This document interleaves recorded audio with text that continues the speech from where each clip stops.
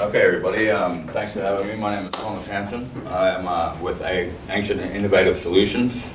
We're a small aquaculture outfit that is starting up on Palm Island, which is about 60 kilometers north of Townsville. It's a small Aboriginal community. Not much industry there. No economy, basically. So I just realized that I'm here to promote a new economy in my community, and I just realized that first I have to promote economy in my community. So my business partner Lee Chandler unfortunately was unable to make it today, and he would have loved to be here, but I'd like to introduce him. We are Kalkadoon descendants, but identify as Bulkaman men, which is it means many tribes united, which is what we call ourselves on Palm Island. Okay, and a few of my other consultants, James Ridd, my chemical engineering consultant, Cassia Nalaja, who's writing my environmental impact statement, and the traditional custodian, Walter Palm Island, who's involved with the permission to do what we're going to do there. Dr. Richard Brayley is the giant clam guru of Australia. He's my chief project consultant, along with Dr. Andrew Lewis and Dr. John Patterson, who also work in conjunction with Dr. Brayley on research projects pertaining to JCU, Orpheus Island, stuff like that. So, okay, I've got a picture of a giant clam here. Our lease is a multi-species hatchery, so I'm just going to give you an example with one of the species that we're going to be producing, which is the giant clam. And I'll just click over to the next slide.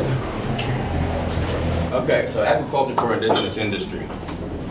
What I'm talking about there is the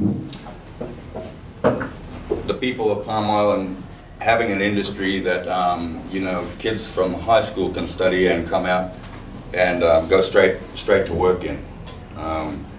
At the moment, we have a fish shop, a pub, and a bakery. I think that's about it. Oh, a service station. But there's nothing for kids to come to after high school. So moving on.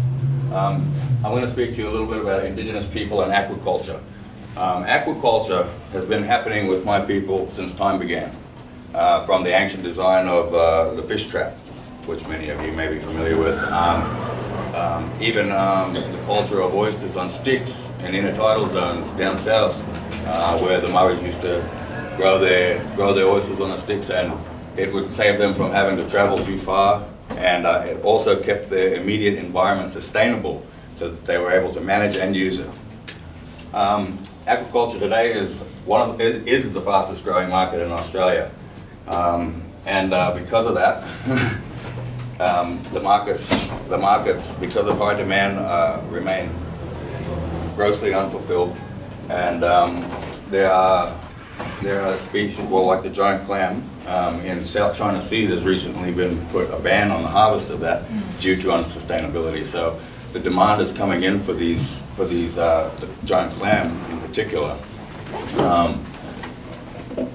So Ancient Innovation Solutions takes a modern approach to the practices of our ancestors pertaining to sustaining populations in coastal areas and protecting our environment for further use. Okay, so in saying that, I'd like to also reiterate that indigenous people are really well adapted, especially in the coastal community that I come from. This is our way of life. We live by the ocean, we live in the ocean, we live from the ocean. So we're well adapted to this already. It's something that we do on a daily basis. A lot of us supplement our diets through fishing or hunting on the intertidal zones because prices of food are so high. Change the next slide, sorry.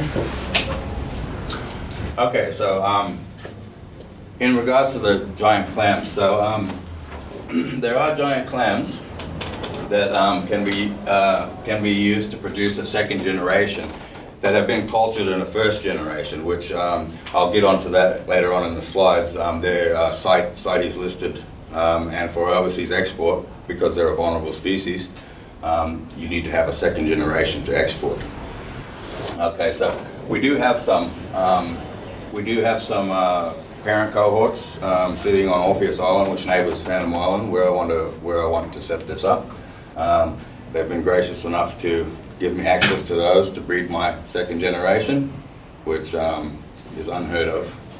As a matter of fact, my chief project consultant gave me an email last night saying he's in PNG at the moment, trying to teach villagers there how to spawn giant clams, and his email said, "Well, we tried to spawn today, but the gonads were empty. You guys are so lucky to have something you don't have to spawn." So, so we're doing well there.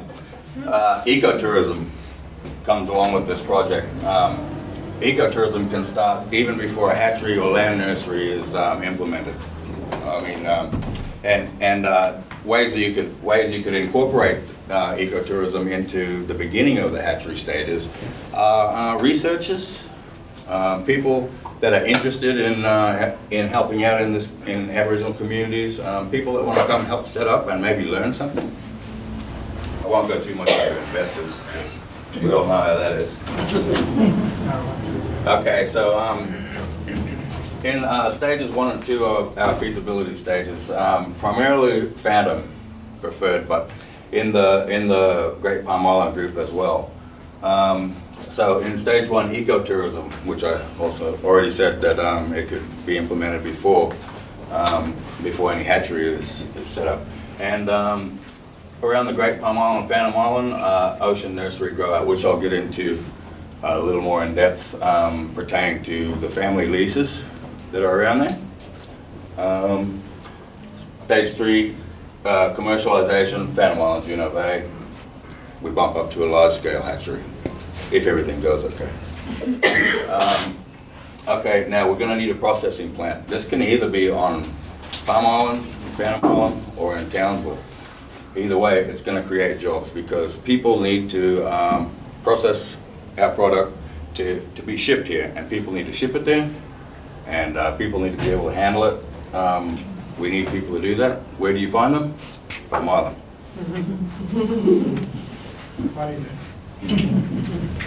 Okay, so this is Juno Bay. This is Phantom Island. This is the northern shore and the southern shore. It's well protected area, so it's highly suitable for the kind of agriculture that we want to do. It's also a former leper hospital, and it's heritage listed. It's got great cultural heritage significance, this island does. There's actually a cemetery where people from the old leper hospital were buried, and some of the nuns are buried there as well, I think, that ran the convent. The traditional owners have been consulted. I know it says we'll need to be consulted here, but we've already consulted with them, and they're more than happy for us to do this because we're doing it for the right reasons. They've had a bad experience with people coming in this same bay and doing aquaculture and forgetting where they came from. Ecotourism is really well suited for here because of the cultural heritage significance. Okay, so just to give you a little idea of what kind of installation we want. So these big black lines you see here will be our intake pipes for our fresh seawater, to pump our fresh seawater in. Over here we'll have worker and visitor accommodations and our hatchery modules. I actually live on this island by myself at the moment. I've got the whole island to myself. Yeah. Okay, so I'll move on to the Great Palm Island group. If you'll pay attention to these areas here, primarily this side, this is excellent habitat for grow out of oysters, clams, beach demurs, stuff like that. People own family trusts along here. So one of the things we want to do, there's family trust camps. People on Palm Island have their main house, then they have their camp. A lot of us to do with overcrowding, I think, but people along these regions with family camp trusts, we can incorporate them into grow out programs when we've hatched and are ready to move into the grow out stage. These people can learn how to manage those grow outs, which is very little work involved in them. They can learn how to, tend to their garden. Basically, they're just growing a garden.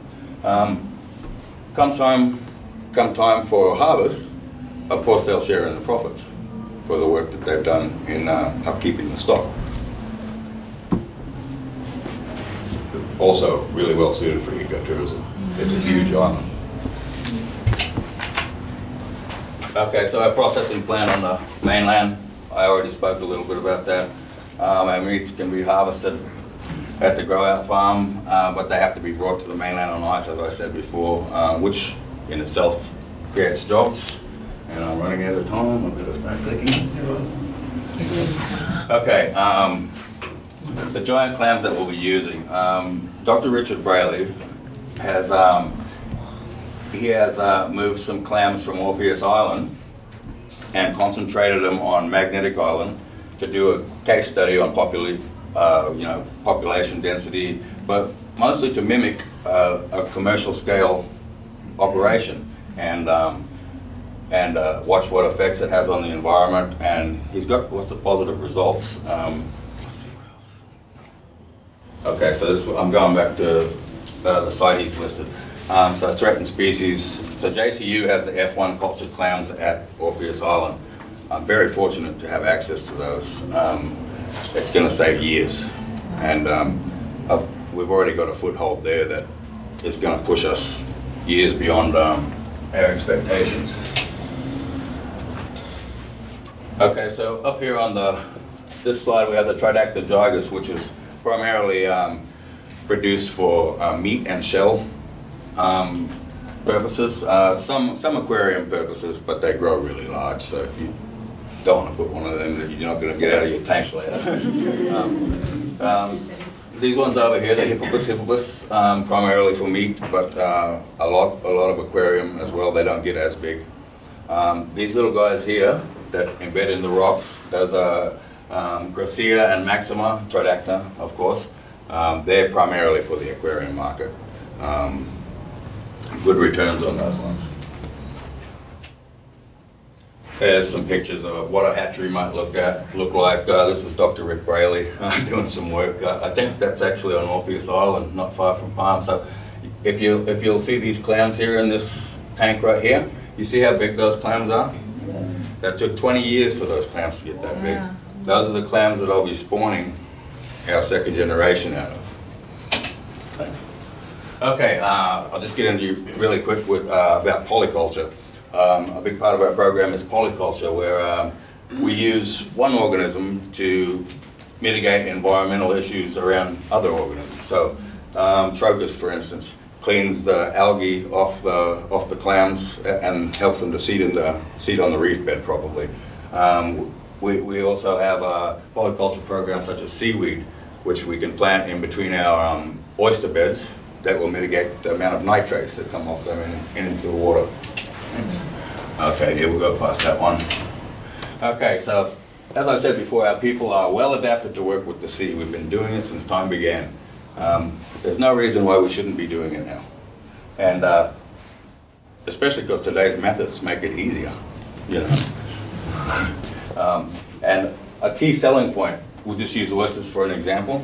A key selling point for us on our product will be Palm Island oysters grown on Palm Island. Nothing's grown on Palm Island. Wouldn't you want to eat an oyster that's grown on Palm Island? Absolutely.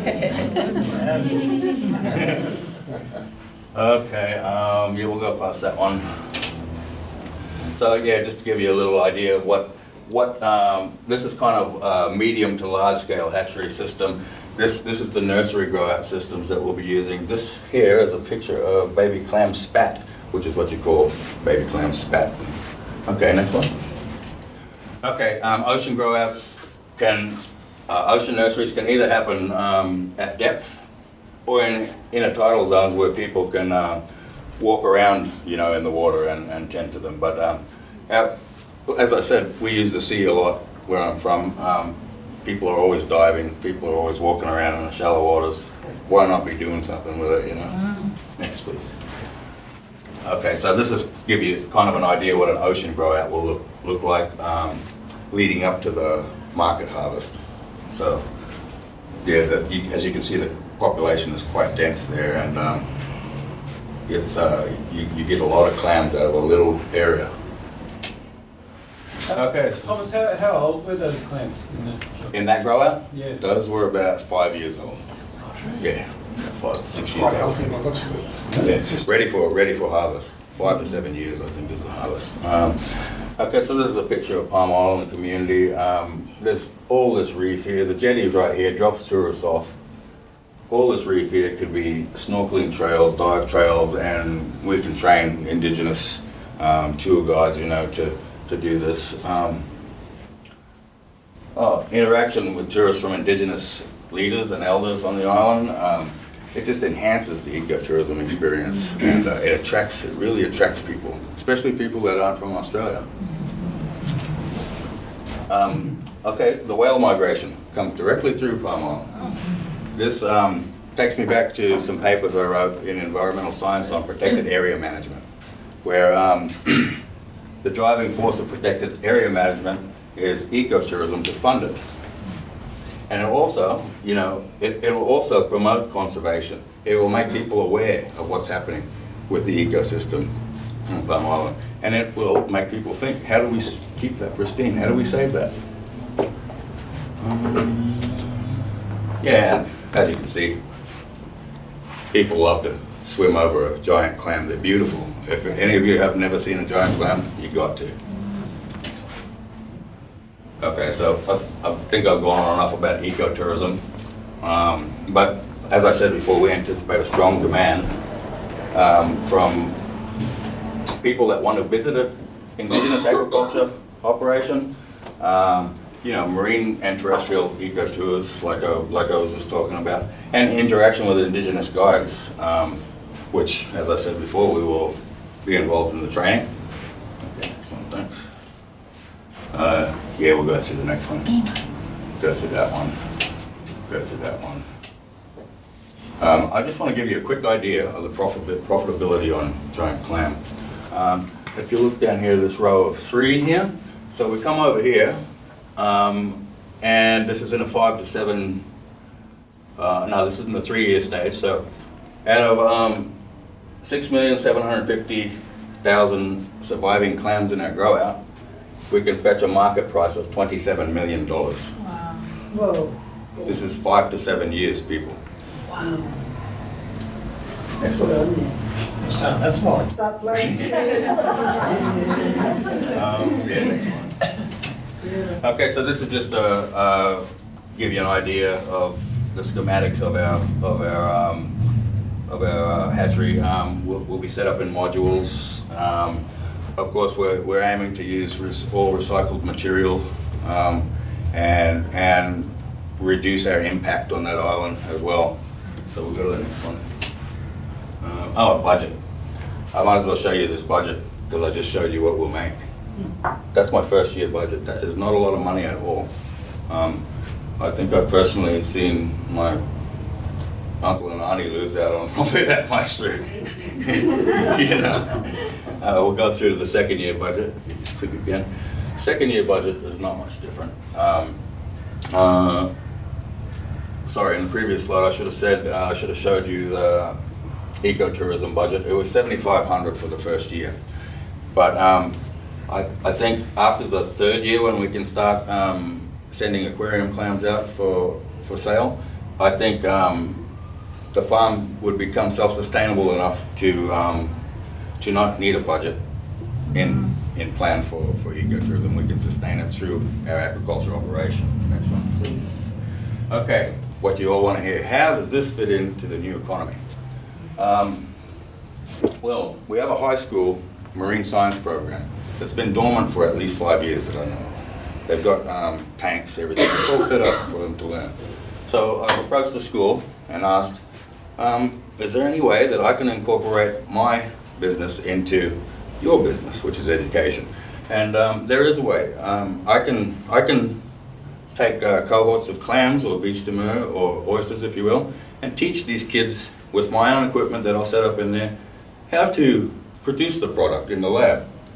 I think it will spark enough interest that when they get out of high school and they know how to do this, being said there's nothing for them to do after high school over there, they're going to come to do what they know how to do, what they learned to do, the last thing they learned to do in high school.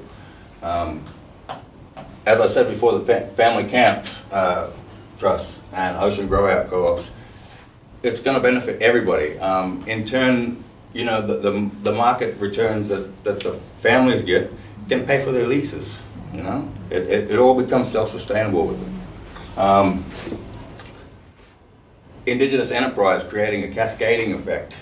I hope to be able to build other industry that flows from my business on Palm Island, you know, centered around maybe the ecotourism. You know, like I said, we've got a fish shop and a bakery and a servo there.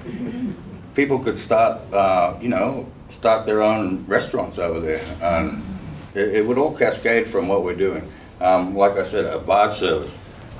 People could start their own barge service to move our product over to the mainland. Beach to Murray, you have to dry them. It's a very arduous process. People can pick up contracts with us to do that.